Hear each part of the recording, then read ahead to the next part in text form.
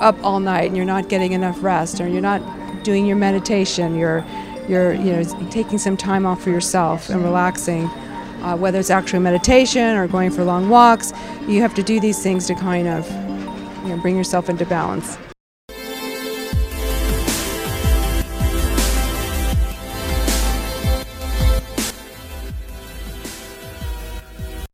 Dr. Nick Delgado here, our podcast and webinar broadcasting to you from Las Vegas, Nevada at RADFest, an attempt to look at immortality. If we live long enough, we can get there. Ira Goodman. Yes. And Wendy Goodman. You two have been married for 30 years. We just had our 30-year anniversary. Wow. Yeah, just about 2 months ago. So I know, Ira, you're an MD, correct? Correct. And you've been practicing medicine for a number of years. Right, since 1974. What makes you unique is you look at these advanced techniques of health and anti-aging and wellness. So what I want to understand is, why is Wendy so sharp? Is it because hanging out with you, or you got sharp from hanging out with Wendy? I think I got the sharp latter. from hanging out with Wendy. Yeah. We call her the doctor of the family. And I just follow her advice. She's got amazing common sense. Yeah. I'm into all these details, but she knows what to do all the time. Okay? Thank you. Thank you. That's nice coming from Ira, who's an expert, and everyone says he's such a genius. And I appreciate that. I appreciate that. But he recognizes someone he's smart enough to know he recognizes who actually saves the day when things happen. I take over. Okay. So what are we talking about? We're really wanting to understand a series of protocols. I kind of like that if something impresses you, Ira, enough, and you, Wendy, that you actually implement it and practice it and utilize it. Tell me what you've embraced, and also, if you like, what you've discarded along the way of this pursuit of certainly anti-aging and hopefully living long enough to get past the normal lifespan of what's the longest recorded 123 that we know of in some number of days. Yep. Okay, there are several things that I've discarded, and there's several things that I've embraced. We'll start with the things that I've embraced. First of all, I've been studying hyperbaric oxygen for the last several years. It's been on my bucket list and my wish list, and I finally got a chamber, and I have it in my garage. Only about 3 months ago. Inflatable or steel? Inflatable. It's a soft chamber. It goes down to 1.3 atmospheres, and I use it in conjunction with a oxygen concentrator. Nice. Okay. And as you know, the concentrators can generate, at least theoretically, 95% oxygen. And I use it with a non-rebreather mask, which is a mask that has a bag attached to it. So when you breathe out, you're not breathing in the same air that you breathed out, like you would in any kind of normal mask. And I get in, and you can zip yourself in and out. It's got a triple zipper system that allows you to control how long you're in there. And I have a little app on my phone called Barometer that shows me what the depth is as I go down. If you don't close the chamber exactly right, it leaks a little and you don't go down to full depth. It also has valves on the chamber that allow you so that you don't go too deep. The FDA says you can't go any deeper than 1.3 atmospheres with a soft chamber. And I went to a few conferences. I've done a lot of reading. I've spoken to many of the people that have their own hyperbaric chambers, and to date I have about 80 hours in it. There's a fellow I know that's a physician in Canada that told me about it. His name is Code, Dr. Code, and he claims he cured his multiple sclerosis from the hyperbaric oxygen chamber, and he's had about 300 hours in it. He does a number of other things. He's an expert in medical cannabis also, and he does the full functional medicine protocol, but he says it's the hyperbaric chamber that's really put him over the edge.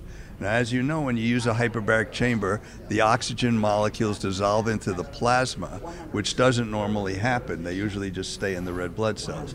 And red blood cells cannot fold small enough to get through some very small capillaries, and so they can't diffuse into your brain and to some of the extracellular fluid.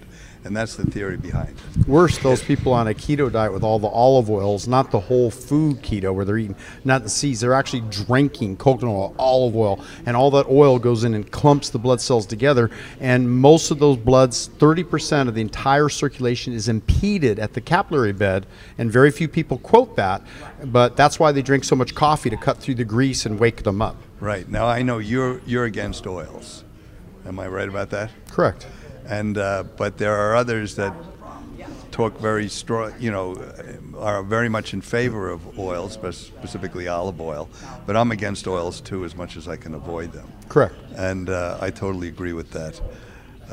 Like McDougall says, the oil you eat is the oil you wear. It's not just the fat retention that I'm concerned about.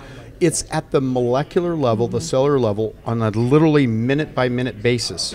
Right. I can track, if I drew your blood after a baseline, let's say you're mostly plant-based, right? Right. Fruits, vegetables, beans, and peas. You're both fairly close to that. Okay. And I don't know if I've ever done the live blood microscopy on you. Yeah. We get a baseline. We do a lipid, triglyceride, a glucose. And I would guess, on any given day, your blood would be, you're kind of that teeter between slightly hungry, slightly satisfied, right? Right. And by being at that level, your triglycerides, I can almost predict, will be between 45 and maybe 125. Right. A person who's consumed oil, you're going to see it at 75 to 150, 250, and above. I had a good body worker working on me last night on my shoulder, and he said he switched from plant-based to keto, and his triglycerides are alarmingly high, 450. Wow. His cholesterol's gone through the roof. Yeah. I see this time and time again. Yeah. But that's not what worries me. It's the coating of the blood cells with the fat. Oh, it's terrible. And remember, on the head of a pin, there's 8 million red blood cells. So those droplets of fat go into and coat every blood cell in your entire lymphatic system and then into the circulatory system. That's right. And that impedes. So going back to the folding of red blood cells, because they're 9 microns, they have to get through 7 microns in the capillary beds, and they have to squeeze. But if there's 2 of them stuck together from oil, Right. they can't get through. Exactly. Right. And if you don't have using hyperbaric oxygen, that's another way to augment your oxygenation. And other thing hyperbaric oxygen does, it increases NAD production. Really? It increases stem cell production, and it kills incipient cancer cells. According to the Warburg effect, cancer can't live in an aerobic presence of environment. oxygen. So my theory is that if you expose somebody who's normal, doesn't have diagnosis of cancer, as is the case with me, that you kill incipient cancer cells before it gets to the lump and the bump phase. And Lump and bump, and you're, by the way, approaching age 70, is that right, correct? I just turned 70 Wow. a few months ago. Okay. Also, And there's another thing. I don't know if you've ever heard of a marker called galectin-3. It's a marker I first learned about on the HDL lab panel years ago that does fractionated lipids and a number of other cardiovascular markers. It's supposed to be a marker of fibrosis and possibly cancer. And the first time I ran that test, about 10, 12 years ago, my galectin-3... On yourself? On myself. My galectin-3 was up, and I said, I never even heard of this marker, so I started looking it up. I called all the experts in the field, the researchers who knew about galectin-3, and he says, if you have cardiac fibrosis or fibrosis anywhere else in the body, or even stage 4 cancer, you could have an elevated galectin-3. So I thought that my galectin-3 was elevated because I had a little fibrosis in my heart from a atrial septal defect repair that I had in 1991. Mm-hmm. And that was my running theory. However, once I got my gallbladder out, which was fibrosed, and once I got my prostate removed with a green laser, the galectin-3 went down from about 60 to 30. Normal is under 20. Okay, and it stayed there 25, 35, went down a little, but it was still elevated, and my lipidologist didn't know what to do about it. But then when I started to use the hyperbaric oxygen chamber, it went down to 15 for the first time ever. Wow. Back to your prostate being removed, did your PSA drop, obviously? Yes, it From did. what? from about 6.5 to 1.2. Okay. And I have no urinary symptoms. Did it affect? Of course, I almost died during that procedure. Oh my gosh! Because this is a whole other story. Did you have a sexual impediment after a prostate removal? No. Okay. Wendy? No. See how I turned to Wendy? No. I don't know what you're asking, but no, So, he had like a lot of blood you gotta loss. hold He had a lot of blood loss and almost died. Yeah, it was horrible. I told terrible. you this story. Because he had an once. I don't know if infection, you and remember. it was the surgery should have taken place at the time. Let's backtrack because she wanted to. Oh no, I was just going to say. Also, I learned from one of Ira's students was that if you reduce your sugar intake, your carbohydrate, your those kinds of foods, you can also reduce your triglycerides. I was thinking, okay, reduce your fats, reduce your oils and your meat and your animal protein, but also just the sugars and things like that can also, which is something I never even considered. So, because my triglycerides are a little bit on the higher level, and I'm not eating animal protein, doctor. I'm not eating oils. On fasting or after eating, because there's been studies done that those on a high complex carbohydrate, higher fiber diet will have higher triglycerides upon fasting in the morning, but during the course of the day we have much lower, on a 24-hour period, lower triglycerides. So you need to start checking. That's just interesting because that's something I never.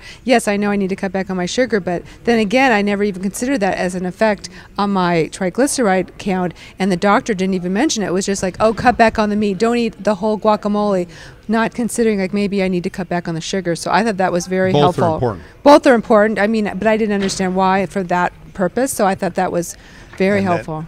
But another thing about hyperbaric oxygen, since I've been using it for the first time in my life, I have a normal echocardiogram. And the reason I've had abnormal... 80 treatments over the course of how many months? About 4 months. Wow. And that's huge. You know what an ASD is, an atrial septal defect. Okay. That's a congenital heart defect. There's a hole in the membrane that divides the right and left atrium. And I've had this obviously since birth. It wasn't diagnosed until I was age 40 when I went into an arrhythmia.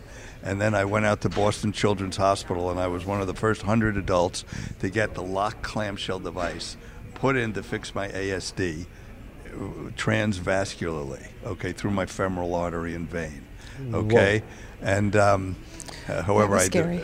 So, but even post-op from that, I had abnormal chamber size. 3 out of my 4 chambers were abnormally high. Now my most recent echocardiograms, since I've been using the hyperbaric oxygen, are all normal. And I have no arrhythmia, and I'm 70 years old. I have great aerobic capacity. I climb Torrey Pines Mountain almost every day. I do weights, and and I used to have, constant arrhythmias all the time. SVTs usually. Yeah, it's reduced. That's tremendous results. Yeah, it's tremendous results in a short period of time. Now, how many treatments per week if you did 80 over the course of how many when months, I first started it, I was doing it every day. Okay. And sometimes I'd stay in there an hour and a half. What do you read in there? Yeah, you could read. You bring your phone, you read, make phone calls. You can listen make to your notes. podcast. Yeah. Listen to Nick Delgado on podcast, That's iTunes. That takes up half the time right there. Yeah, I get pretty talkative, And I finished writing a book, like I was telling you. Yeah. And it's going to be coming out in the next 3 months. It's entitled Lion Dad, How I Nudged My Cub into the Ivy League. It's a criticism of the tiger mother paradigm. And it's also an expose of elite colleges and how they function. And it's very timely considering But in addition to, there's some health factors and that you brought into, some medical. Well, it's a big story. Yeah, some health issues. Also, how kids can get dummied down in school, get on medications. The whole institution of, I don't know how to word it right, but you know what I'm talking about. Right. That you talked about in the book, that it's not just college industrial complex. Yeah, very interesting. And the fact that it's not a meritocracy, but we don't want to talk about that now. We want to talk about medicine. Yeah. Okay. Another thing I've been looking into and I've gotten into recently as a result of my good friend David Brownstein is medical ozone. Have you had any experience with that? I've had a few treatments done. I kind of looked at oxidative stress after the ozone treatment. How did you look at that? Well, I mean, obviously it caused oxidative stress. Transiently. Right. You're trying to knock out what? Microbes, essentially. Is it mostly going to hit the bad microbes, or what else are you trying to accomplish? First of all, ozone kills almost any bug. But aren't there good bugs? There are good bugs, but it doesn't affect the microbiome. They've studied that, and you would think that if you did rectal insufflation of ozone, it would kill all of the good bugs as well, but for some reason it doesn't. Because the ozone, you're not putting that much in, and it's not going through your entire colon, and it gets insufflated into your rectum and sigmoid, and then it gets absorbed, and it goes right to the liver. It increases your intracellular glutathione. Now, glutathione, as you know, is the body's strongest intracellular antioxidant. All right, do you know what the strongest extracellular antioxidant is? No. It's bilirubin.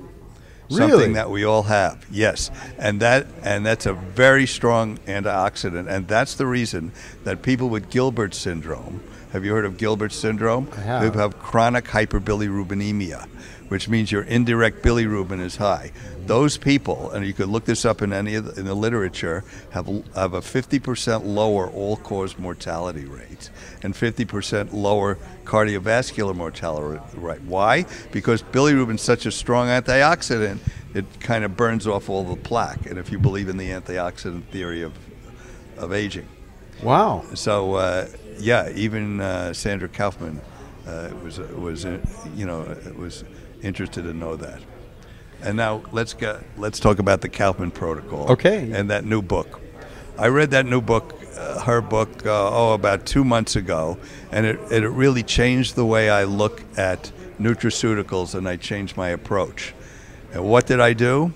I stopped taking CoQ10 because I think it's only necessary in people who have heart failure or cardiac issues. I stopped taking niacin, which I've been taking at 1,500 to 2,000 milligrams a day, and recommending it for lipids. And because, first of all, it was giving me some GI distress that it frequently does. The niacin. But I could not take NR or nicotinamide riboside in order to increase my NAD levels.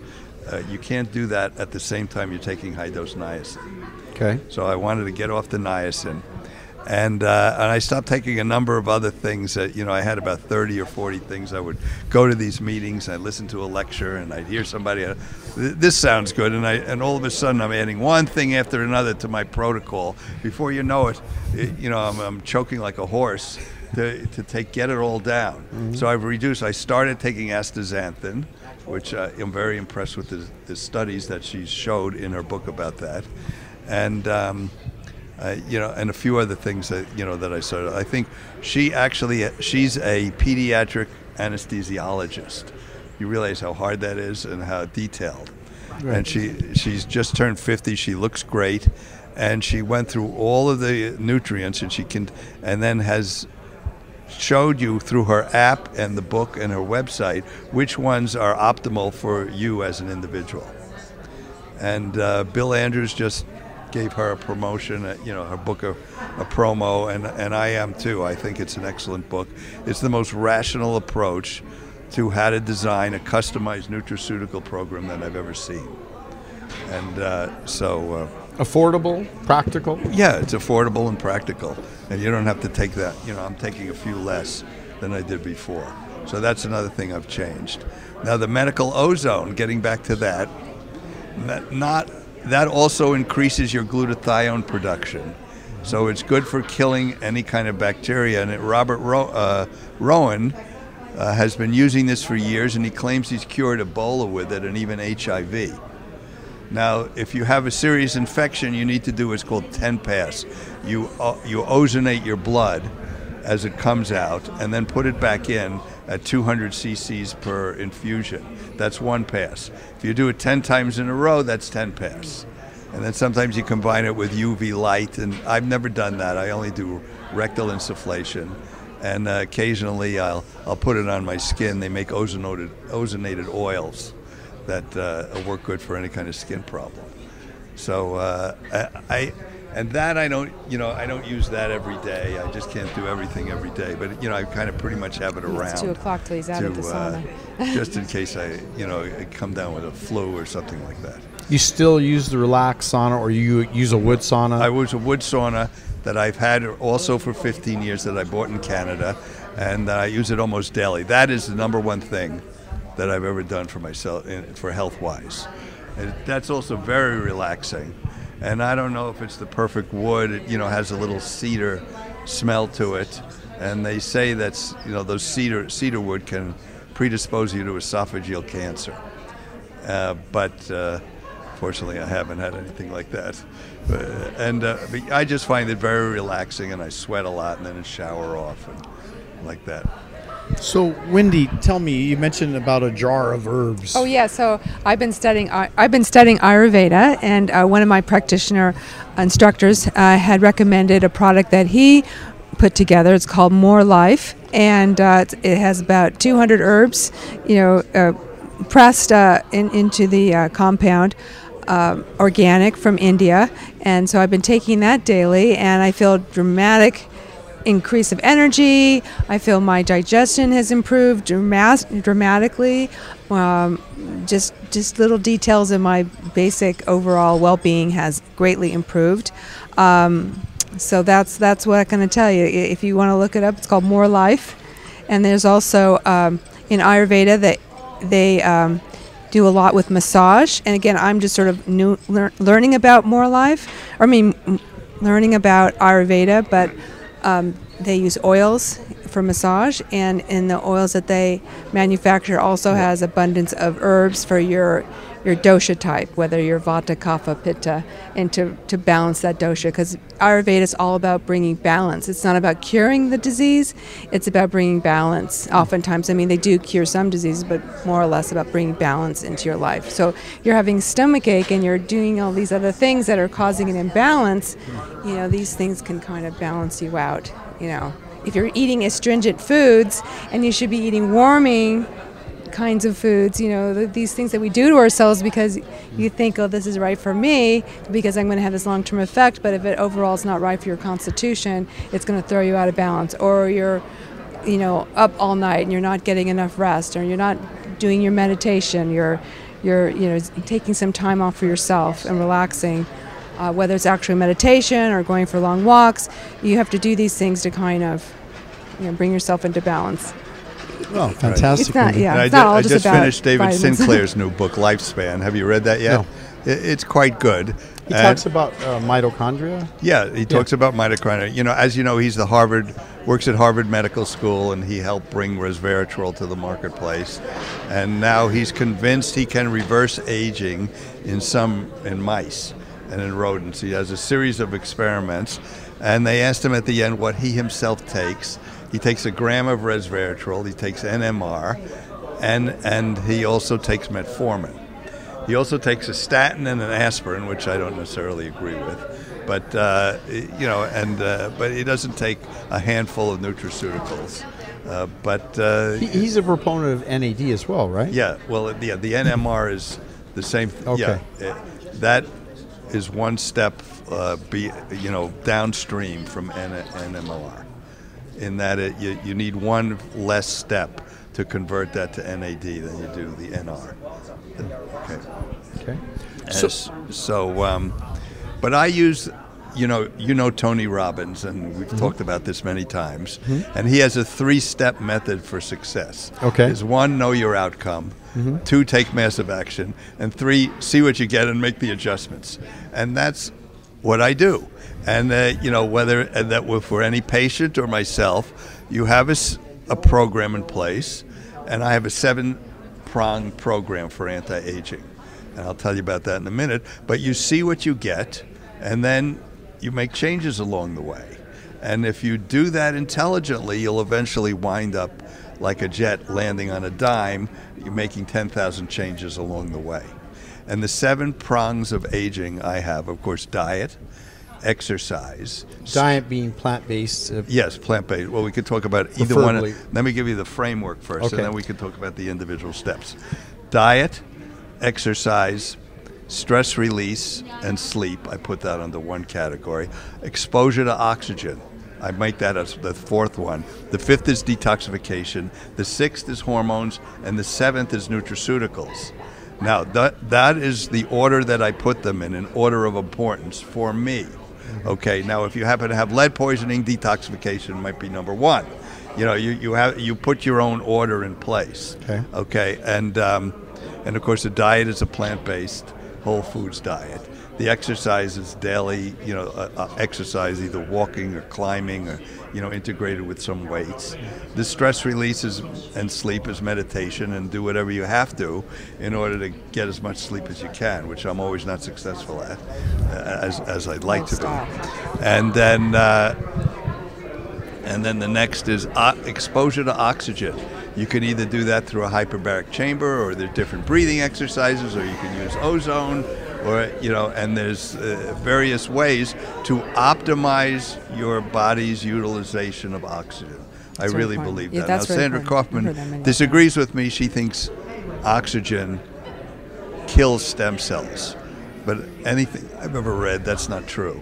It actually increases stem cells. So I'm going to have to email her some of these articles. There's an interesting, and just speaking of that subject, the cyclic variations in adaptive conditioning, which I've done both hyperbaric, but I also have done more treatments with altitude conditioning, changing at 1,000 feet. You go up to 20,000 feet and drop at 1,000 feet per second. So your body's constantly getting changes in altitude and releasing EPO, increasing mitochondrial concentration, helping to release stem cells. So it's a very progressive method. And how does that compare to the LiveO2 system? If you're talking about LiveO2 being under hyperbaric pressure? No. There is a device called LiveO2 that I learned. You wear? Yeah, that I learned about through Dave Asprey. He didn't make it, but he uses it in his lab in Santa Monica. I've never been there. I'd love to visit it. I've been to Santa Monica lab. But you've been to the Bulletproof lab? Yeah. But the LiveO2 device is a bag that's about 5 feet by 7 feet high, and that you fill that with 1 or 2 oxygen concentrators till you have hundreds of liters of maybe 100, 150 liters of oxygen. Then you wear a tight mask and you exercise while you're breathing this oxygen. Then you turn down the contrast. You can decrease the oxygen while you're at peak exercise to lower your pulse oximeter from reading 100 to reading 80. And that's the same thing as what you're doing with altitude. You're decreasing the PO2 in your blood for a measured period of time, and then that creates a hunger in your cells. And then when you turn the oxygen up again while you're exercising, you push it, under pressure, because you have your blood pressure's up, and and that's supposed to be even better than hyperbaric oxygen in terms of. But there's. The literature is not that deep on that device because it hasn't been around for decades like hyperbaric oxygen has. So, and of course, there's always a danger of oxidative stress, which they claim is transient, and then you rebound with more glutathione. So, but I'm seriously considering getting that as well. Well, a CVAC unit runs about $125,000, and a lot of the celebrities and stars and athletes are getting it. You can go to a facility near my office. I used to have one in my office and use it on a regular basis.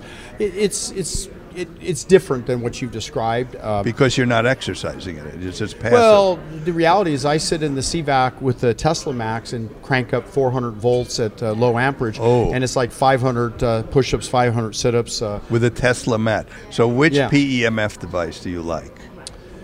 Well, I think there's 2 good devices. I've tested QRS, Beamer. You mean IMRS? And PEMF. There's an actual company called PEMF. Oh. And I think the 2 of them are good. QRS, maybe I'm not sure there's support for the customers and things.